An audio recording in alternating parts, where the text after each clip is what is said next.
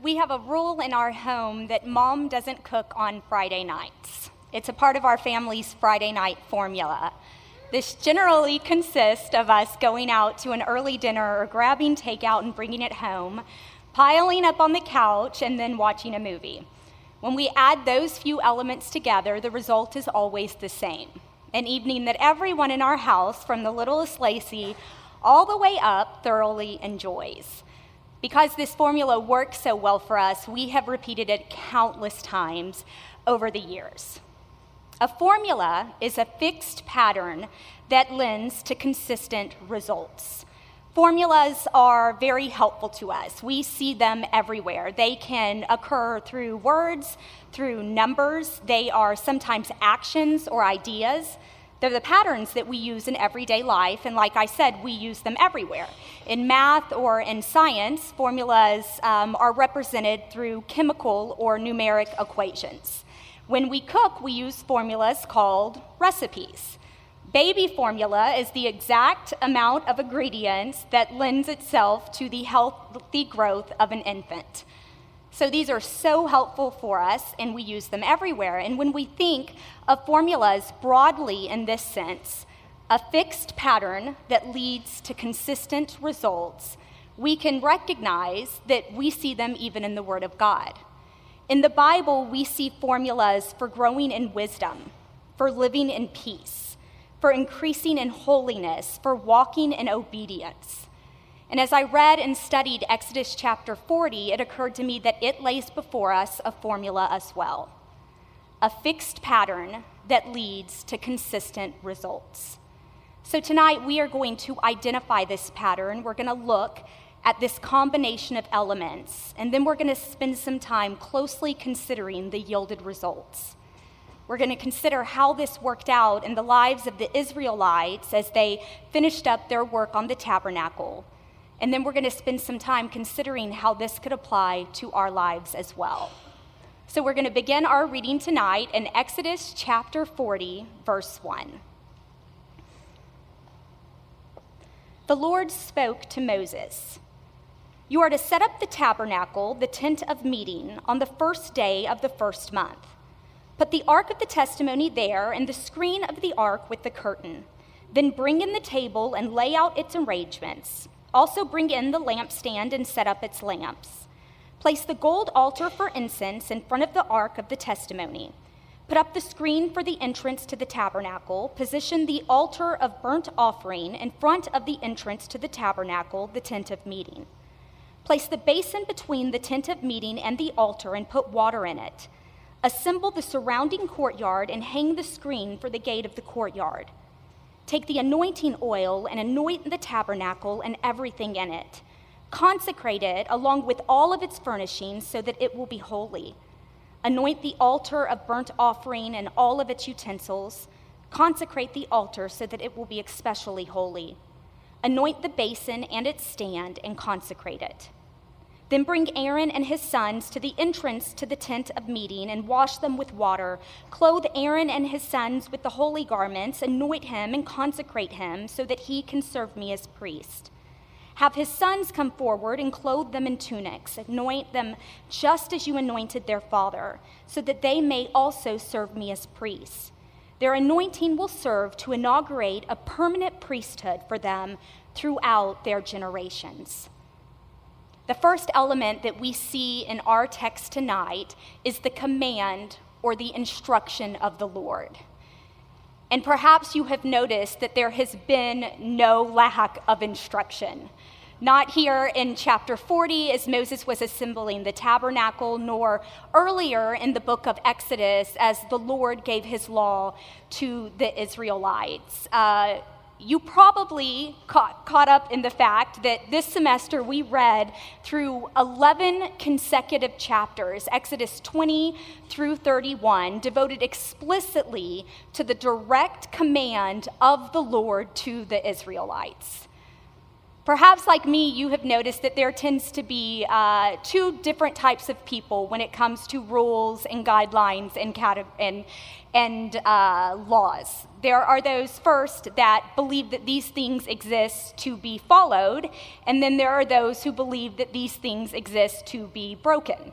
Right? I very firmly and probably quite obviously fall in that first category of people, and my husband falls very firmly and probably quite obviously into that second category of people, which has resulted in some pretty spectacular conflicts in our marriage over the last 16 years. I will never forget when we were dating, well before we were engaged. We went out to a restaurant to have some dinner, and we had a particularly inattentive waiter that night. Eventually, by the grace of God, he did bring us food, but we asked for ketchup, and he went away and just never came back. So eventually, my husband gets up, walks into the kitchen, like right past the little swingy door of the kitchen. He looks around until he finds ketchup, and he brings it out himself. I was absolutely mortified. And I told him so. I said, I am mortified right now. And he said, well, you may be mortified, but at least you have ketchup. And I could not argue with that logic, but I think I would have gone without the ketchup first, because I am the type of girl who wants to follow rules even if they are not explicitly stated. Like, hey, if you don't work here, don't go past the little swingy door. Right? I believe that those laws, those rules are there for our good, right? They tell us where the boundaries are so that we don't inadvertently cross over them.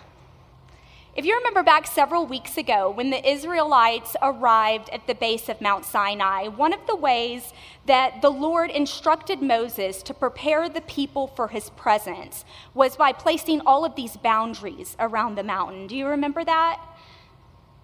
The boundaries were there to keep the people alive.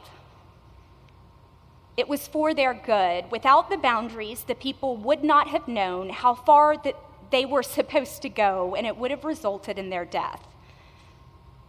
So oftentimes we have a temptation to view these things, rules and instructions and laws and boundaries, as punitive. As things that penalize us. They keep us from getting those things that we really want on the other side of that rule or law or boundary. But in God's word, we can know beyond a shadow of a doubt that these things are not meant to penalize us, but that they are always meant for our protection. They are there for protection.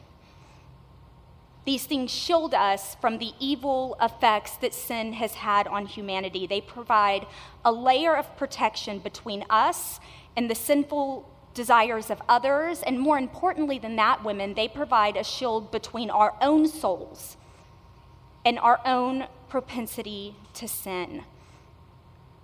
So God's commands and his laws and his instructions, they are for our good. And we have seen throughout the course of this study that they are plentiful.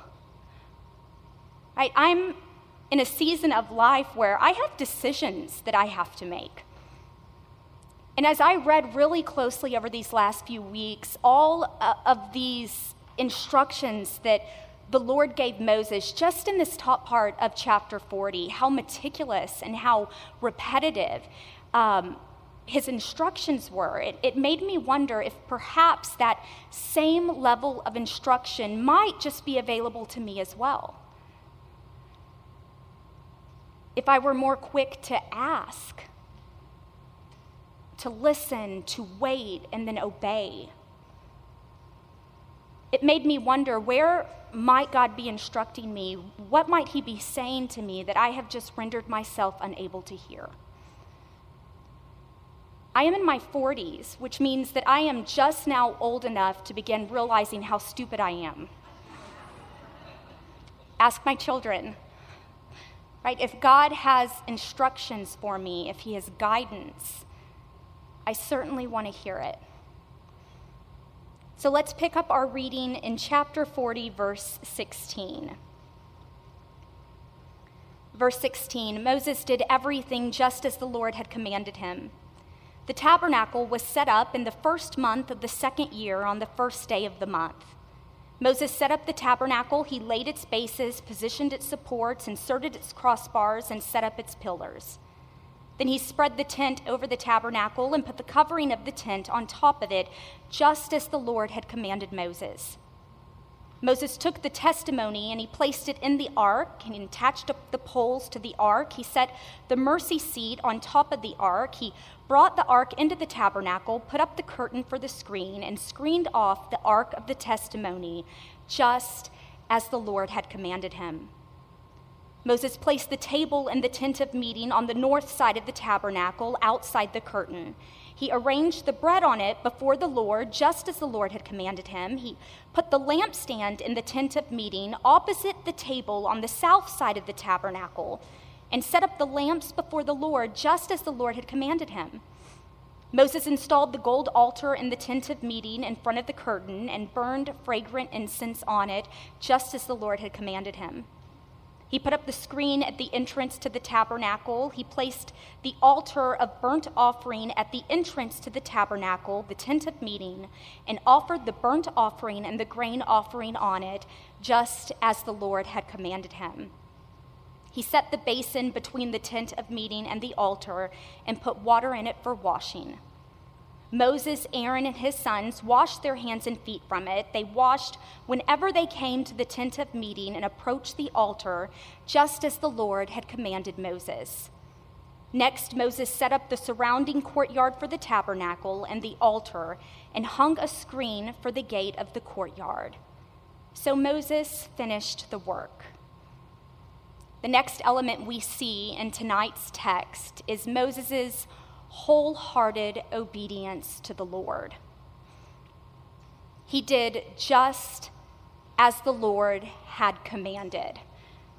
And Moses' wholehearted obedience to the Lord comes right on the heels of the Israelites' wholehearted obedience to the Lord that we read so much about last week. The text emphasizes that they all did just as the Lord had commanded. I think that one of the things that we certainly have learned through our study of Exodus, that it is always important for us to obey the Lord. But I think one of the reasons why it is emphasized that they did obey the Lord so absolutely in this portion of Scripture is because of the blatant disobedience that we saw back in chapter 32.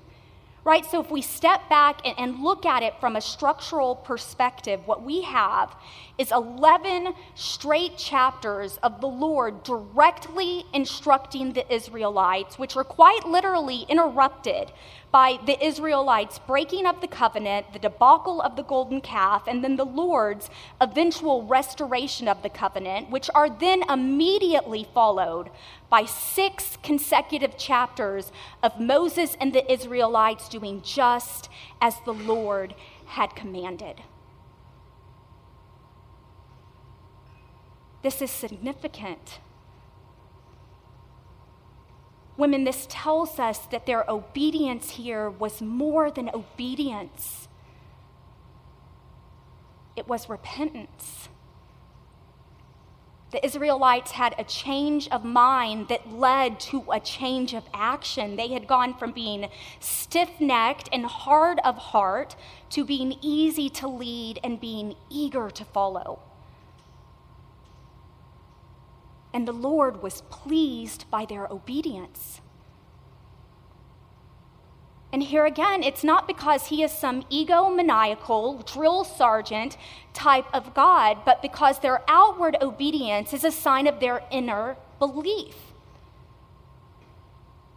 And the Lord wants us to believe him. He wants us to trust him. He wants us to wholeheartedly and eagerly desire his favor. So disobedience demonstrates ambivalence toward the favor of God, but our obedience demonstrates our ambition for the favor of God. So we get to learn from the Israelites here, right? Actually, as I considered it, I thought that it was absolutely encouraging, right? So when we mess up, which we will, And it may be in a big way, a la the golden calf, or it may be 100 different smaller ways. But when we mess up, we do what the Israelites did. We go back to the last thing that the Lord told us to do, and we begin again from there. This way, we choose the way of obedience instead of the way of disobedience, because women, his mercies are new every morning. And he has made us provision for that. Let's pick up back at the end of verse 33. So Moses finished the work. The cloud covered the tent of meeting, and the glory of the Lord filled the tabernacle. Moses was unable to enter the tent of meeting because the cloud rested on it, and the glory of the Lord filled the tabernacle. So far, we've identified two key elements in tonight's text: the command of the Lord and the wholehearted obedience of his people, which when combined together yield a magnificent display of the glory of God. Now, we cannot miss the continually mentioned obedience of the Israelites and Moses, and the connection between that and this remarkable display of God's glory that we see in chapter 40. We just can't miss it. But I do want us to do a little bit of work so that we can better understand how and why those two elements combined to yield this result. Because the last thing that I want to do is send you out of here tonight with some sort of idea that God is a genie in a bottle whose glory we can somehow summon by simply using the correct formula. That is not what I'm trying to get out here. But women, I want you to consider, hasn't the Lord very graciously and absolutely stunning detail told us what he desires? Hasn't he told us what he wants from his people? And hasn't he very clearly laid out for us how he will move in the lives of his people if they choose to remain in covenant with him? So we have no reason to believe that he will not display his glory in our lives if we choose to continually walk in obedience to him. We have no reason to doubt that he will. But this is where we have to talk. Because you have to know something. You have to understand that to obey God is to resist Pharaoh. I know that you think we left Pharaoh back in chapter 15, but this is all pointing us to a much larger story. The book of Revelations describes for us this epic, cosmic, spiritual battle that is just raging in the heavens, right? And parts of it sound eerily familiar to what we read back in the beginning of Exodus, of that physical battle that took place in Egypt between Pharaoh and the Lord. So we weren't there for the physical battle that took place in Egypt, but we are here now amidst that cosmic spiritual battle that is raging even at this moment. And when we obey God, it infuriates our enemy. I want you to think about how Pharaoh responded when the Israelites began resisting him.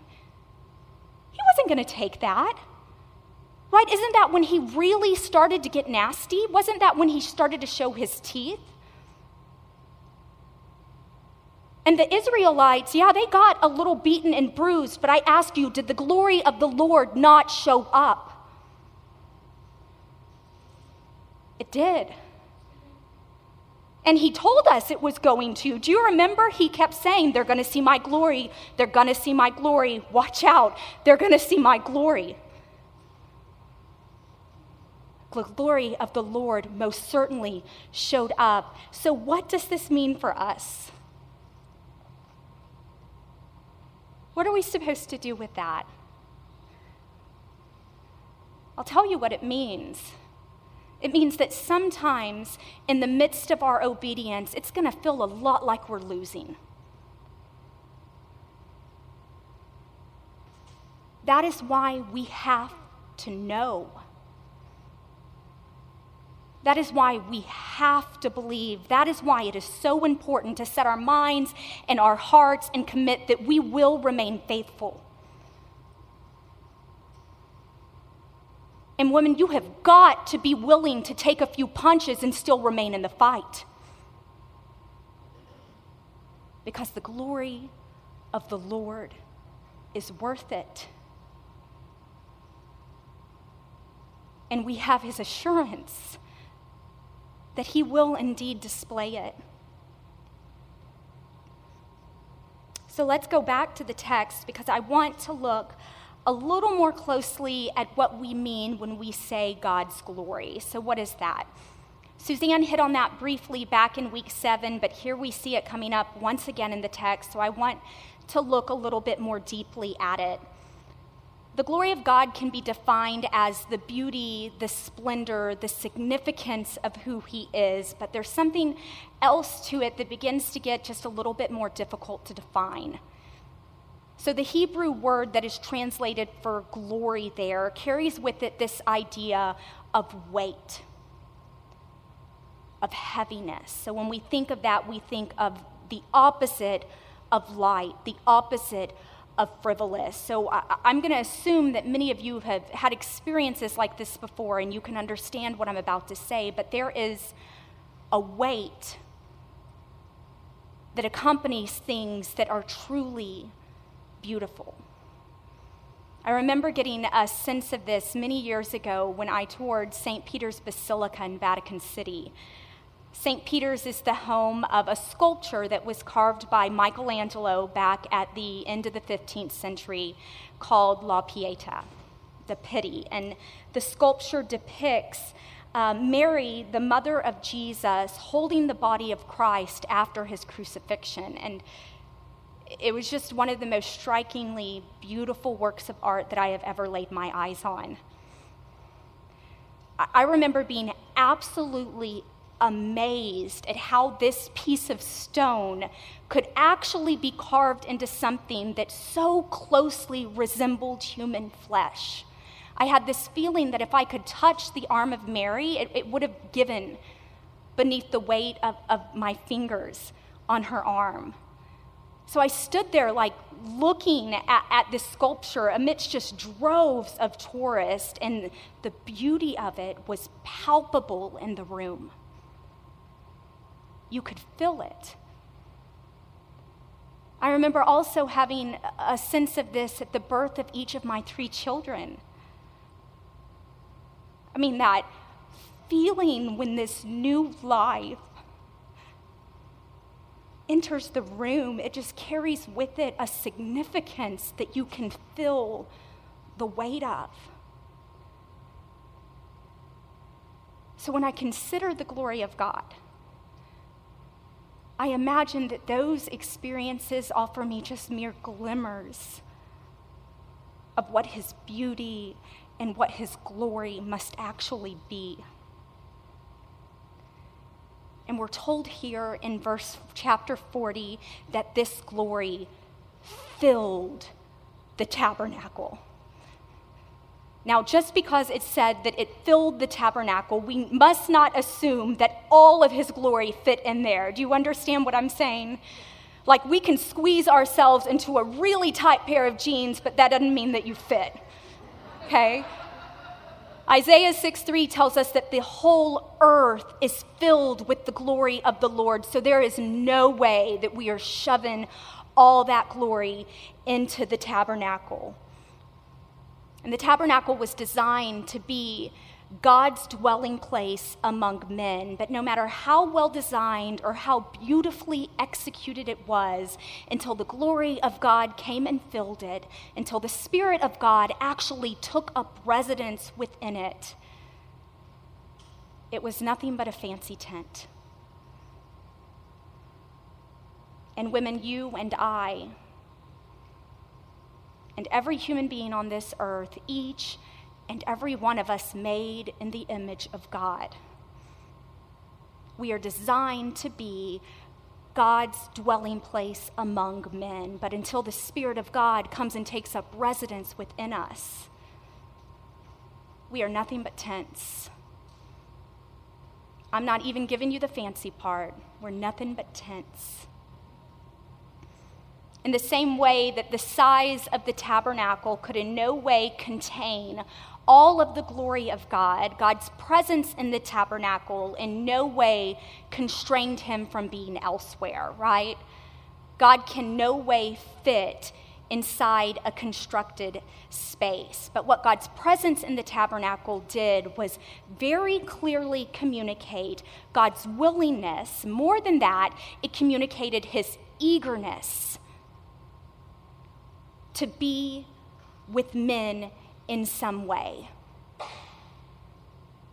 So I want you to hear this, that God is not just willing, but he is eager to meet with us. He is eager to display his glory within us. He is eager to pour out his Spirit upon our lives. We can see it right here in the text. It says, verse 33, Moses finished the work. Verse 34, the glory of the Lord filled the tabernacle. It happened just like that. There was no pause. There was no delay. There was no waiting period. As soon as the obedience was complete, God was eager and willing. He was waiting and he was ready to meet with his people.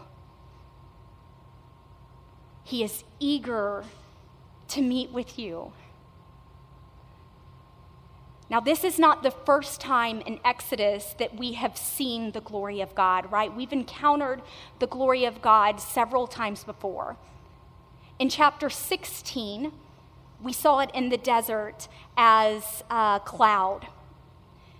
We saw it in chapter 24 as an all-consuming fire atop a Mount Sinai. And then in chapter 33, we got closer to that glory than we had ever seen before when Moses, when his obedience to the Lord and his unapologetic ambition to see the glory of God resulted in a magnificent display of the glory of God in his life.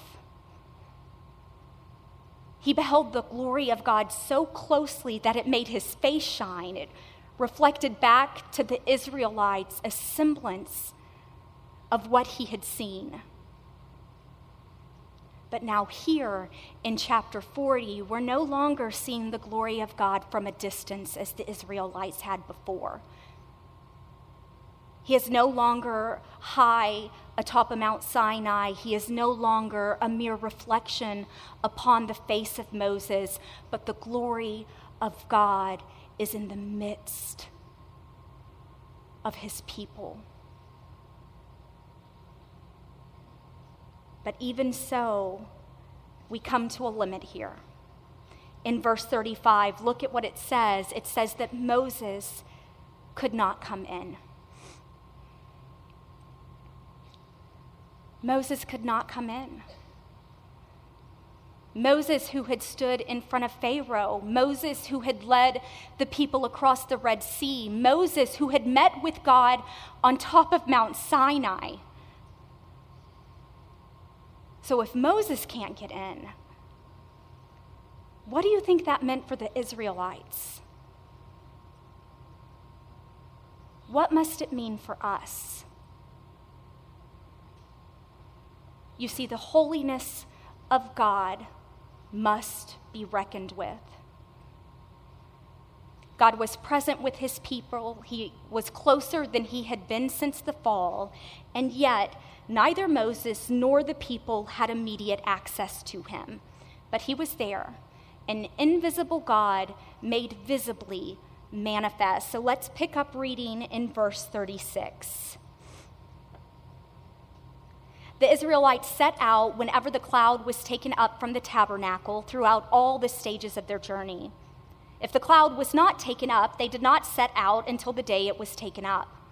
For the cloud of the Lord was over the tabernacle by day, and there was a fire inside the cloud by night, visible to the entire house of Israel throughout all the stages of their journey. So how would the people know that God would indeed dwell among them after all the twists and turns that their story had taken?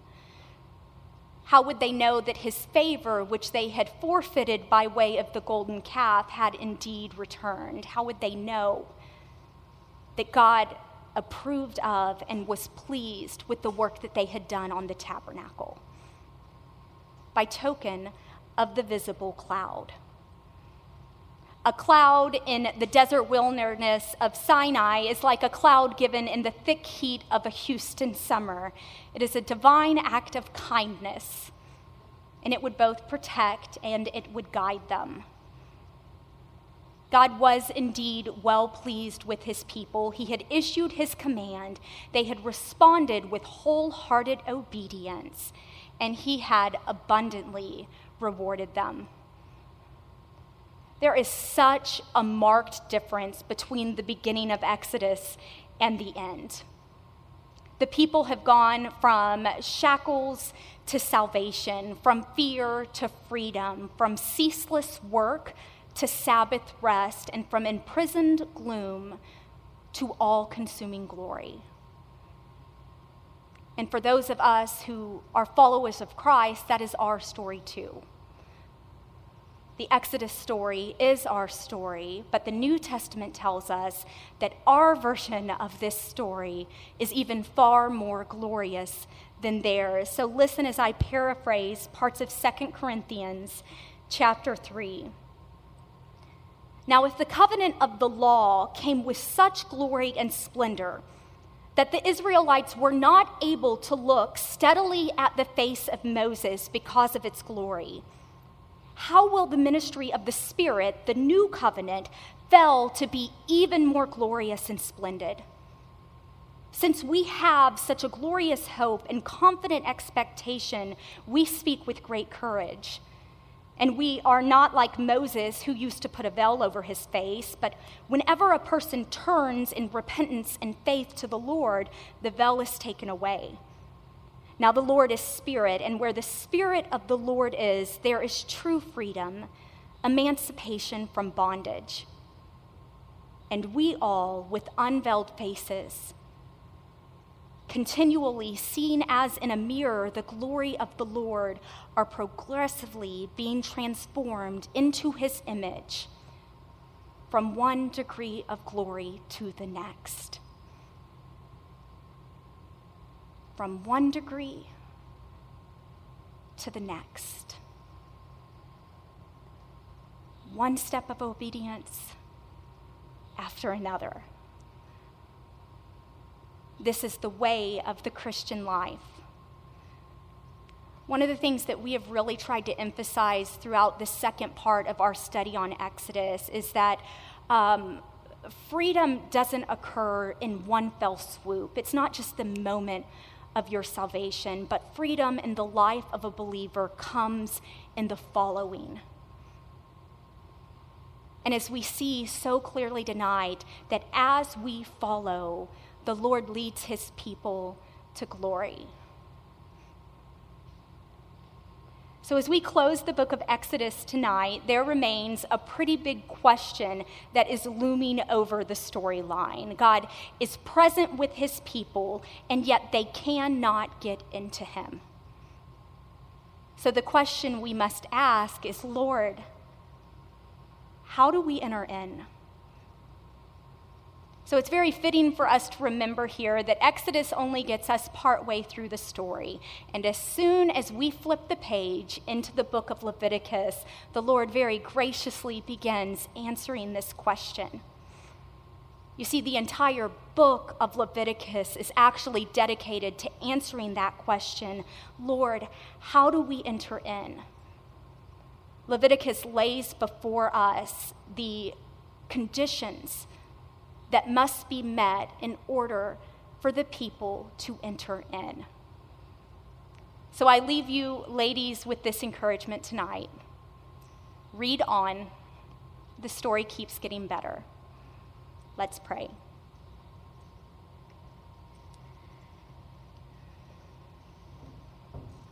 Father God, you alone are worthy of our praise and worthy of our worship, God, and we thank you that you have given us this time together to study your word, Lord. We thank you for your word, which reveals us to you, God. We thank you for the women in this room and for the relationships and the talks and the revelations, Lord, that you've given, God. I pray that as we continue on, Lord, we would be people marked by obedience, people who are ambitious for your favor, people who long to see your glory, God, because we know very well that you are faithful to reveal it. We love you, Lord, and we thank you. In the name of your beautiful Son, Jesus, we pray.